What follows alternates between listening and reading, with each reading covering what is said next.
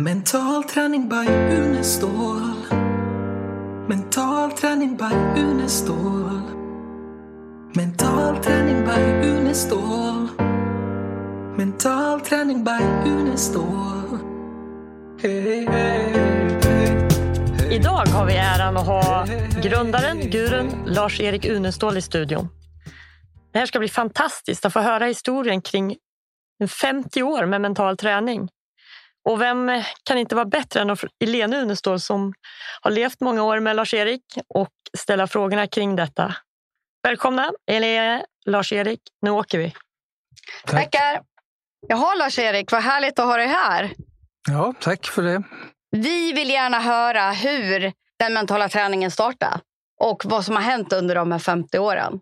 Ja, orsaken var väl egentligen att jag sysslade mycket med idrott när jag var ung, eller yngre. Jag är fortfarande ung, men idrott var min främsta sysselsättning och jag höll på med en massa olika idrotter. Och det gjorde att jag blev intresserad av några saker som jag sen tog upp när jag kom till Uppsala för att läsa vid universitetet här. Och det var saker som jag hade blivit intresserad av utifrån idrotten och som sen ledde fram till mental träning. Och det var också en orsak till att mental träning i början kommer att användas framförallt i idrotten.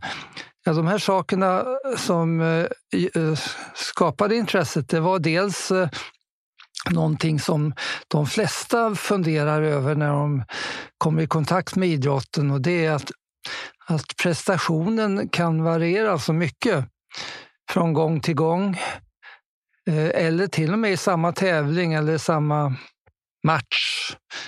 Det är många som har varit förvånade över att när man tittar på hur ett fotbollslag kan vara helt annorlunda en halvlek jämfört med den andra halvleken, att är det verkligen samma spelare på banan? Ja, de har samma förutsättningar, men de kan inte använda sina förutsättningar på samma sätt i vissa fall. Så prestationen går upp och ner beroende på att saker och ting händer i huvudet. Och då, klart, då blir man intresserad av vad är det då som händer i huvudet som påverkar kroppen, som gör att prestationen kan gå ner eller gå upp så mycket. Så det var det ena. Det andra var att i vissa fall, så när det gick som allra bäst, när man hade det som redan då kallades för flyt, så verkar det som man inte behövde göra så mycket för att få ett bra resultat. Det gick liksom av sig självt. Allting lades till rätta och man behövde inte fundera och tänka. Så det verkade vara ett alldeles speciellt tillstånd, det här med flyt. Och jag hade ju märkt då att det här kom då och då, men jag visste inte när. Och när jag försökte få det att komma, då gick det inte alls. Så det verkade vara ett speciellt medvetandetillstånd. Och det kunde jag märka sen också när jag började jobba med landslagen på 70-talet. För en av de första frågorna när jag träffade ett landslag, det var: hur ofta har ni flyt? Och det vanliga svaret, det var ju: ja, tyvärr inte tillräckligt ofta. Jag skulle vilja ha det varenda gång. Men det kommer bara då och då och jag vet inte när. Och sen sa de någonting som blev jätteviktigt för mig att undersöka närmare. Och det hade jag märkt själv också. De sa att när jag har flyt, då vet jag inte om att jag har flyt förrän efteråt. Och om jag blir medveten om att jag har flyt, då försvinner det. Så jag förstod att det måste vara ett speciellt medvetandetillstånd som skilde sig från det vanliga medvetandet. Och det var kanske därför man inte kunde framkalla det på vanligt sätt också. Så det vill jag gärna undersöka närmare då när jag kom till Uppsala. Och det tredje som jag ville undersöka och som ledde fram sen till mental träning, det var ju det här med träning. Vad kan man använda det till? Ja, vid den tiden så var ju träning någonting som var kopplat till fysisk utveckling. Men Däremot när det gäller mentala sidan och när det gäller personlighetssidan så hade man inte tänkt på att man skulle kunna förändra det genom träning.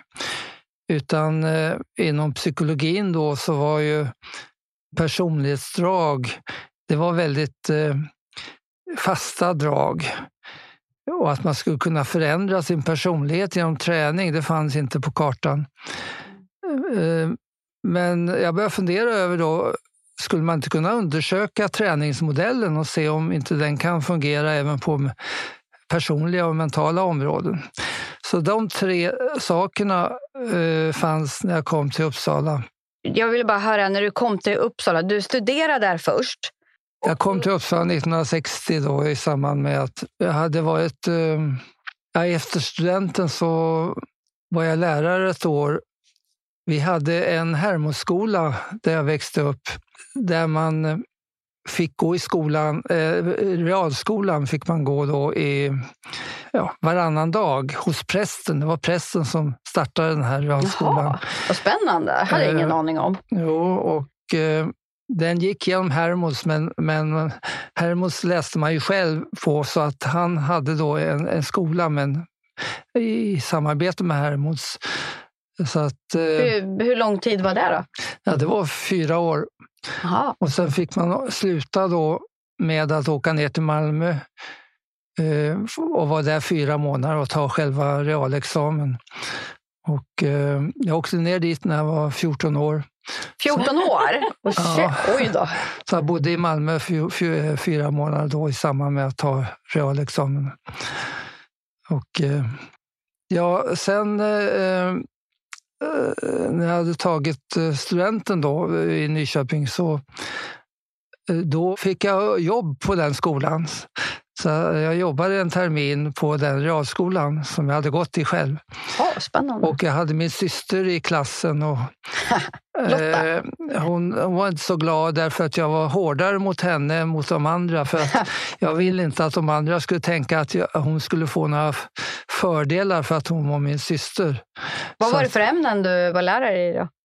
Ja, det var i stort sett alla ämnen som fanns på realskolan. Ja. Men sen efter det så var det ju en vårtermin innan man kunde börja i Uppsala. Så då tog jag ett jobb uppe i Särna som lärare. Och det var intressant. Jag hade ju 7:an, 8:an, 9:an då och de var ungefär lika gamla som jag var. Så det var ju intressant att... Och efter det då började du studera i Uppsala? Ja, sen kom jag till Uppsala. Och då psykologprogram? Ja, jag skulle börja och läsa psykologi. Men jag hade ju inte tagit reda på att det var en propedeutisk kurs för att komma in på psykologin. Så när jag kom dit så hade den redan gått. Så jag var tvungen att vänta i 1 år innan jag kunde börja. Mm-hmm. Så då passade jag på att ta halva teolkand, alltså halva prästutbildningen under det året. Och det var ganska intressant för att det var ganska allmänbildande att läsa det som hette propedeuskursen då, eller allmänna kurs. Fick till och med läsa både grekiska och hebreiska. Ja. Så det tog ett år innan jag kunde börja psykologin. Då var ju också ett annat område som hade med det här att göra, som jag har berättat om, väldigt intressant för mig, och det var hypnos. Och det hade jag bestämt från början då att det skulle jag också forska i tillsammans med de här andra 3 sakerna. Och där hade jag turen då, för att hypnos fanns inte i Sverige då mer än att Basil Finer hade kommit från England och börjat som överläkare på Samariterhemmet i Uppsala och tog med sig, kan man säga, hypnosen till Sverige. Men sen hade jag fördelen att min professor hade varit över i Stanford-universitetet i USA 1 år och jobbat lite med Hilgard. Och Hilgard var den mest kända hypnosforskaren på den tiden. Så han var jätteintresserad av hypnos, så att han blev jätteglad då när jag ville forska på det. Så att det gjorde att vi bildade först en svensk förening för klinisk hypnos och sen en nordisk förening och ordnade olika konferenser. Så att det var jättetur. Ja, verkligen. Men sen de här sakerna som ledde fram till mental träning. Men en liten fråga först. Ja. Alltså, när du var klar med din utbildning, forskar du under tiden på det här? Eller, för jag vet ju sen att du kickade igång någon slags hypnosavdelning där i Uppsala eller någonting sånt. Jo. Kan du berätta lite om det? Jo, genom att jag var den enda som höll på med hypnos. Och när jag själv hade då tagit de grundläggande examina i psykologi, då fick jag börja handleda andra som ville göra uppsatser på hypnossidan. Och då bildade jag efter 5 år, 1965, så bildade jag avdelningen för klinisk och experimentell hypnos vid universitetet och förestod det då under 5 år. Och då kunde jag handleda väldigt många uppsatser inom hypnosområdet. Spännande. Under den tiden, ja. Och hypnos och flyt, det är ungefär samma sak. Flyt är ett hypnotiskt tillstånd, så att jag kunde koppla ihop intresset för hypnos med det intresse jag hade för flytet då, som när det gäller prestationsområdet då. Men om man tittar på de här 3 områdena som ledde fram till mental träning då, så var alltså det här med alternativa medvetandeformer ett då, typ flyt eller hypnos. Och jag återkommer till det. De andra 2 som hade med kontakten mellan hjärna och kropp, där började jag då titta på det jag kallar för idiomotoriska fenomen. Och det är då att man får kroppen att göra det som man skapar bilder av i huvudet. Det fanns en koppling mellan muskulära reaktioner och bilder som man skapade. Och de första experimenten gjorde jag faktiskt tillsammans med vår främste neuropsykolog i Norden vid den tiden. Och vid den tiden så fanns inte de här moderna kamerorna, utan när man skulle titta på vad som hände i hjärnan så använde man blodflödet. Och för att kunna följa blodflödet så bryter man in radioaktiva isotoper. Mm-hmm. Och det gjorde att det var lite svårare att få försökspersoner då. Även om det var ofallet så lät det farligt. Men de första experimenten då, de gick ut på att till exempel titta vad händer då om jag till exempel knyter handen. Då kan man ju mäta muskelreaktionerna, eller man kan mäta vad som händer i hjärnan utifrån när jag knyter handen.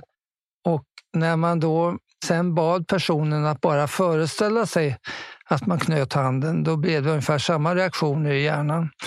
Så bara föreställningen fick lite av samma reaktion som när man verkligen gjorde en sak. Och det blev då idiomotorik som jag tittade en hel del på.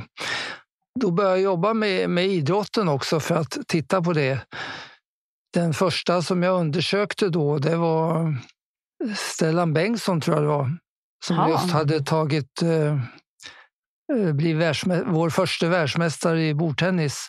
Jag kopplade in hans slagarm med EMG för att mäta muskelreaktioner, och så fick han spela sin finalmatch när han låg på en soffa.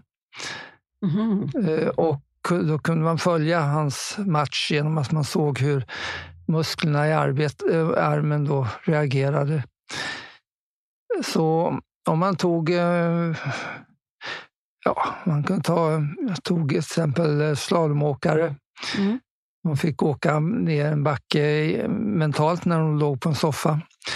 Då kunde man följa backen ner och också se stoppsvängen. Jag kom på en sak. För många år sedan så läste jag någon sån här undersökning. Jag vet inte om den stämmer. Jag vill bara höra med dig om den stämmer. För där var det så att man kunde få till och med bättre kondition om du låg på en soffa och föreställde dig att du tränade. Stämmer det? Det här idiomotoriken ledde fram till att titta närmare på hur idrottare kunde använda idiomotoriken för att träna. Och det blev en viktig del sen. Men det nästa steg var ju att fråga sig, kan det här användas även för andra än idrottare? Och då blev ju nästa steg att titta på paraplegiker, de som satt i rullstol. Hur kan de använda det här för att dels vara aktiv, att vara ute och springa varje dag i huvudet eller att gå till gymmet lika ofta som tidigare, alltså mentalt. Och vad händer då? Då kan man se att det blir en idiomotorisk effekt. Och den var ju framförallt kopplad till kanske muskelreaktioner.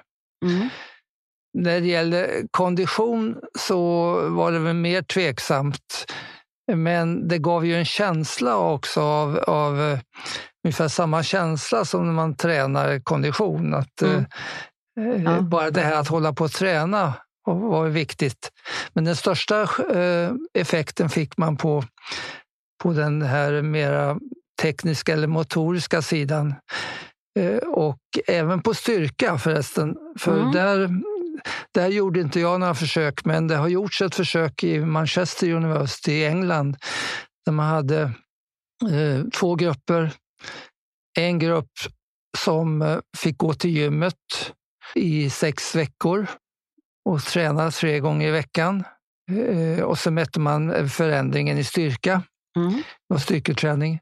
Den andra gruppen fick sitta hemma och göra samma saker mentalt som de som gjorde i gymmet. Och de som gick i gymmet, de förbättrades 32% i styrka, och de som satt hemma och föreställde sig att man gjorde det, de förbättrades 16%, alltså hälften. Det är fantastiskt. Men nu är det inte säkert att det bara är muskelstyrkan som ökar, för det kan också vara innervationen till musklerna som förbättras av den mentala träningen. Men det var ändå intressant att se att det blev så stor effekt. Och det som är viktigt här var att de inte använde de använde inte mentala rummet eller hypnos. Nej. Så gör man det i hypnos, då blir effekten ännu större. Utan de slöt bara ögonen och såg sig själva göra det. Utan att göra det i det här speciella tillståndet. Så att jag tror att effekten skulle bli ännu större. Eller jag vet att den skulle bli ännu större om man gjorde det i hypnos. För det här gjorde ju jag för ett antal år sedan, så jobbade jag med några som hade whiplash-skador. Och då använde jag guider dem till mentala rummet. Och var framförallt en tjej, hon var liggande i sig, hon kunde liksom inte gå upp eller gå ut eller göra någonting. Så jag åkte hem till henne i Stockholm och sen guidade jag henne till mentala rummet, och sen fick hon visualisera och föreställa sig mentalt att hon tränade upp ryggen, tränade upp nacken, att det var blodflöde, alla de här positiva suggestionerna. Och alltså vi hade ju inte någon undersökning eller mätte någonting, men hennes subjektiva upplevelse var ju att det var fantastiskt. Alltså, hon blev ju må mycket bättre och kunde få ett bättre liv. Definitivt. Absolut. Och det påminner mig om att i samband med att jag jobbade med Australiens olympialag i vinteridrott, så hade de en läkare i sitt OS-lag som var väldigt intresserad av det här. Och då beslöt vi att vi skulle använda det för idrottsskador. Så de som skadade skulle få jobba på det här sättet. Och eftersom man ska föreställa sig, till exempel när man gör styrketräning, så föreställer man ju samma saker som händer. Som man gör verkligen. Men när det gäller idrottsskador så måste man ju först veta på vilket sätt ska man visualisera det som händer i kroppen. Så då gjorde vi planscher och satte upp på väggen så man kunde se vad händer i samband med en idrottsskada och vad är det för reparationsmaterial som transporteras till skadestället och så vidare. Ja, vad smart. Och sen fick de då använda den mentala träningen för att få idrottsskadorna att läka snabbare. Mm. Och efter det så gjorde jag faktiskt ett program för idrottsskador som jag haft genom åren. Och det innehåller också den effekten att genom att när man är skadad och inte kan träna som vanligt så känner man ju att man blir efter, även mentalt. Det blir en mental effekt. Men genom att man kunde jobba med det här så kände man ju jag är ändå med och tränar. Så att den aktiviteten var viktig också för att lättare komma tillbaka och fortare komma tillbaka efter idrottsskador. Det måste vi se till att vi fixar vi spelar in ett sånt program, för det har inte jag hört än. Jag har det i fotbollssidan. Men perfekt. Det kan gälla all idrott. Ja. Ja. Ett experiment jag gjorde då som har med det vi pratade om att göra, det var att jag lät ett antal GH-elever komma ner till basketplan och så fick de kasta 30 kast mot korgen. Och utifrån hur duktiga de var så delade jag upp dem i 3 grupper. Där en grupp var kontrollgrupp, de tränade inte alls under 14 dagar och de låg kvar på samma nivå efter 14 dagar. En grupp fick komma ner och kasta 30 kast om dagen mot korgen. Och en tredje grupp fick sätta sig hemma, koppla av, gå ner till det mentala rum och sen se sig själv kasta bollen i korgen. Så man såg att den gick i varje gång. Ja. Efter 14 dagar så hade de här 2 grupperna förbättrats lika mycket. Så de som var hemma och gjorde det mentalt, de förbättrades lika mycket som de som stod och kastade ner och signifikant skillnad mot kontrollgruppen. Så sådana experiment visade då hur viktigt det var att inte bara ha den fysiska träningen utan också ha den mentala träningen, även när det gäller sådana saker som den rena tekniken. Och vi har ju, kanske kan återkomma till småningom, vi har ju fortsatt med det och gjort väldigt spännande experiment senare just på det här området. Så idromotorik var viktigt att ha med då som bakgrund till mental träning. Och det var också viktigt därför att då fick man idrottare att förstå att den mentala delen betydde mycket. Genom att man såg att den till och med kunde ha en fysisk effekt. Så när man såg att en bild i huvudet kunde omedelbart påverka kroppen och dess muskler, då var det lättare att tro på det som kom sen, nämligen man skulle föreställa sig saker som gällde en vecka framåt eller månad framåt eller mål som låg 2 år framåt i tiden. Man fick ett förtroende för själva tekniken att använda målbilder för att skapa konkreta effekter. Perfekt. Både fysiskt och mentalt. Så att idromotorik var viktigt då. Ja. Sen det här tredje området, viktigt att säga, utöver det här med mentala tillståndet, alltså medvetandetillståndet och idromotoriken. Och det var då det här med träningen. Vad kan man åstadkomma med träning? Jag började med, eftersom jag jobbade med hypnos då och skrev en avhandling om det, så tänkte jag att då ska jag titta på hypnossidan. Vad kan man göra med träning där? För där sa man då att mottagligheten för hypnos, det är ett personlighetsdrag som är väldigt fast. Det kan man inte förändra. Utan där hade man siffror i nästan varje bok omkring hur många kan gå ner i djup hypnos, hur många kan gå ner i medeldjup eller lätt hypnos eller inte alls. Och så. Jag tänkte det här kanske beror på att man inte har prövat träning. Så jag gjorde experiment då där jag tog sådana som fick träna hypnos och träna föreställningsförmåga, visualisering och så vidare, det som ingår i hypnos. Och kunde på det sättet öka mottagligheten för hypnos signifikant. Så det visade sig att ju mer man tränade, ju bättre blev man. Jag är precis som det är på den fysiska sidan. Ja. Så i samband med att jag ordnade den första världskongressen i hypnos 1973 i Europa. Den var i Uppsala då. Då hade jag med alla kända forskare i världen, bland annat Hilgard, som då var den mest kända hypnosforskaren. Och hade skrivit mycket om det här med personlighetsdragen om hypnos. Och han har gjort de här skalorna man kunde mäta hypnos också, som heter Stanford-skalorna. Så jag tog upp honom på scen och podiet, och sen ställde jag bland annat den här frågan: varför tror du att hypnosmottagligheten, hypnotiserbarheten är ett så stabilt personlighetsdrag som du har skrivit så mycket om?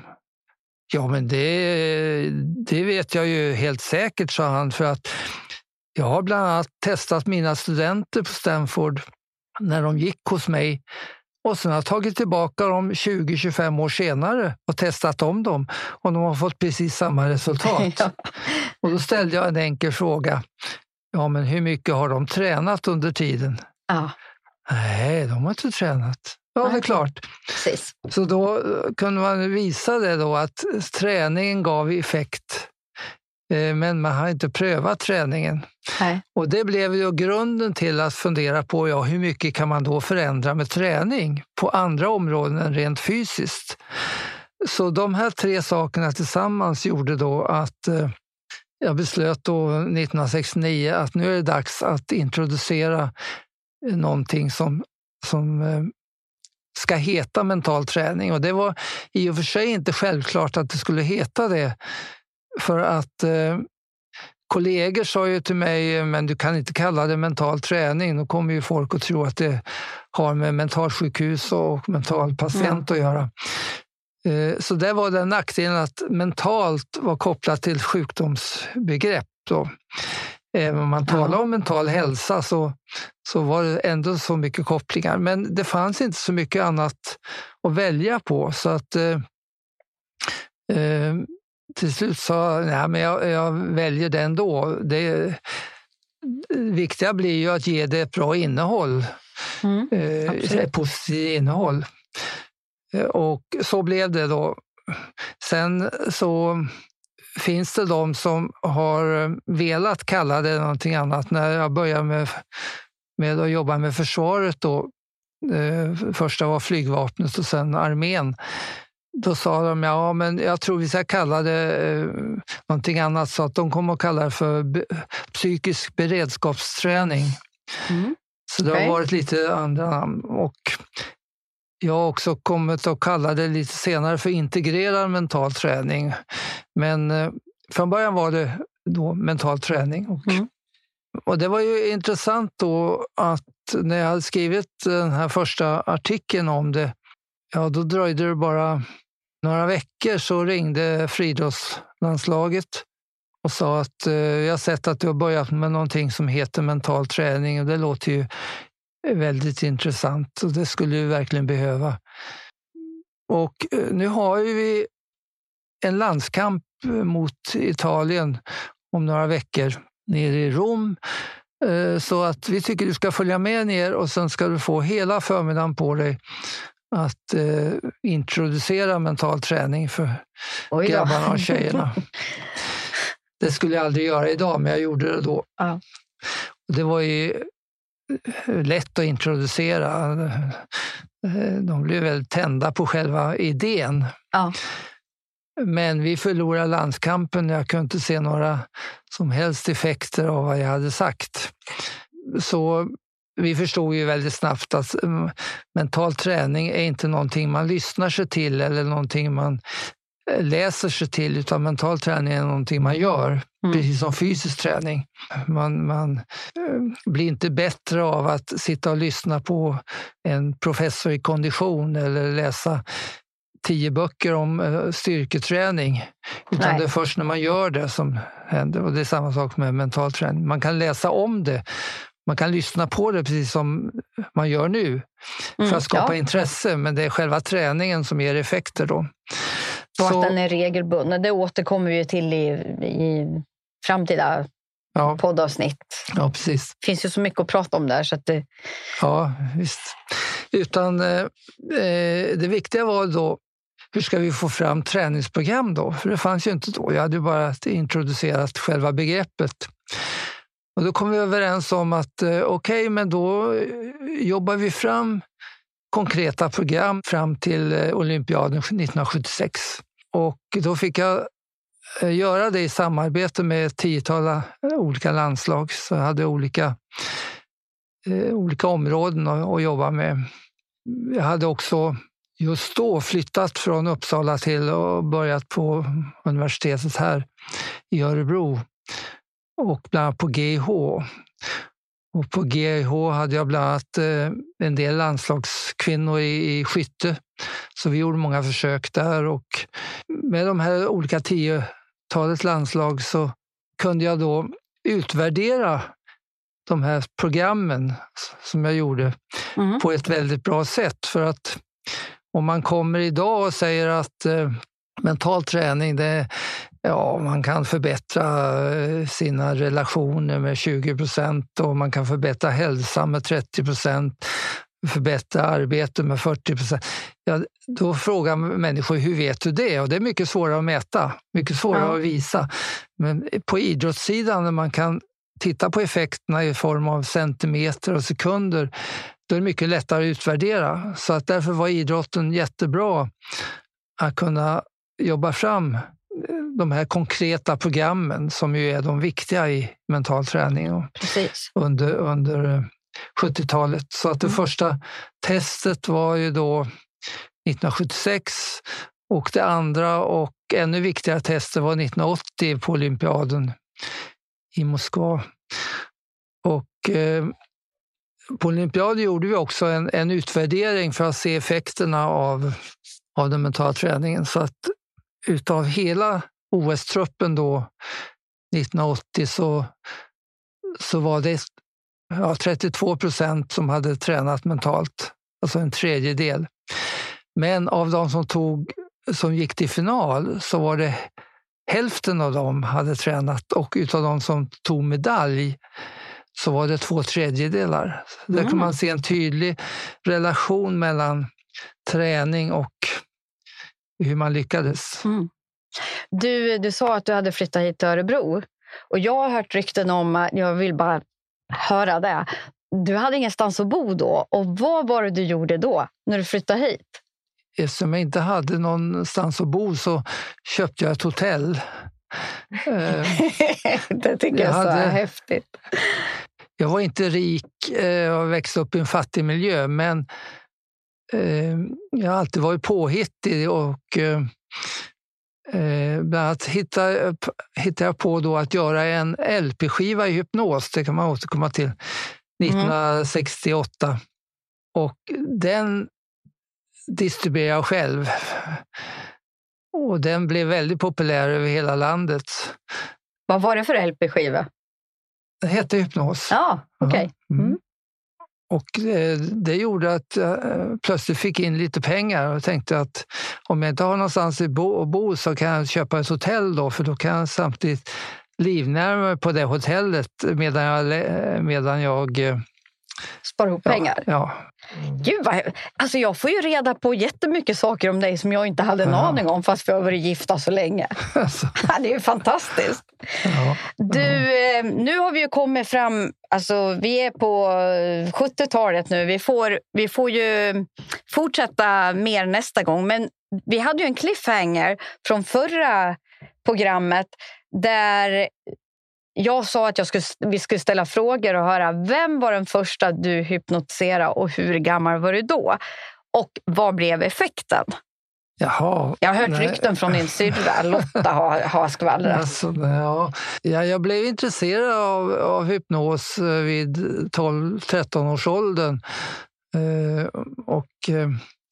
Hur kunde du bli det? Var fick du det ifrån när du var 12-13 år?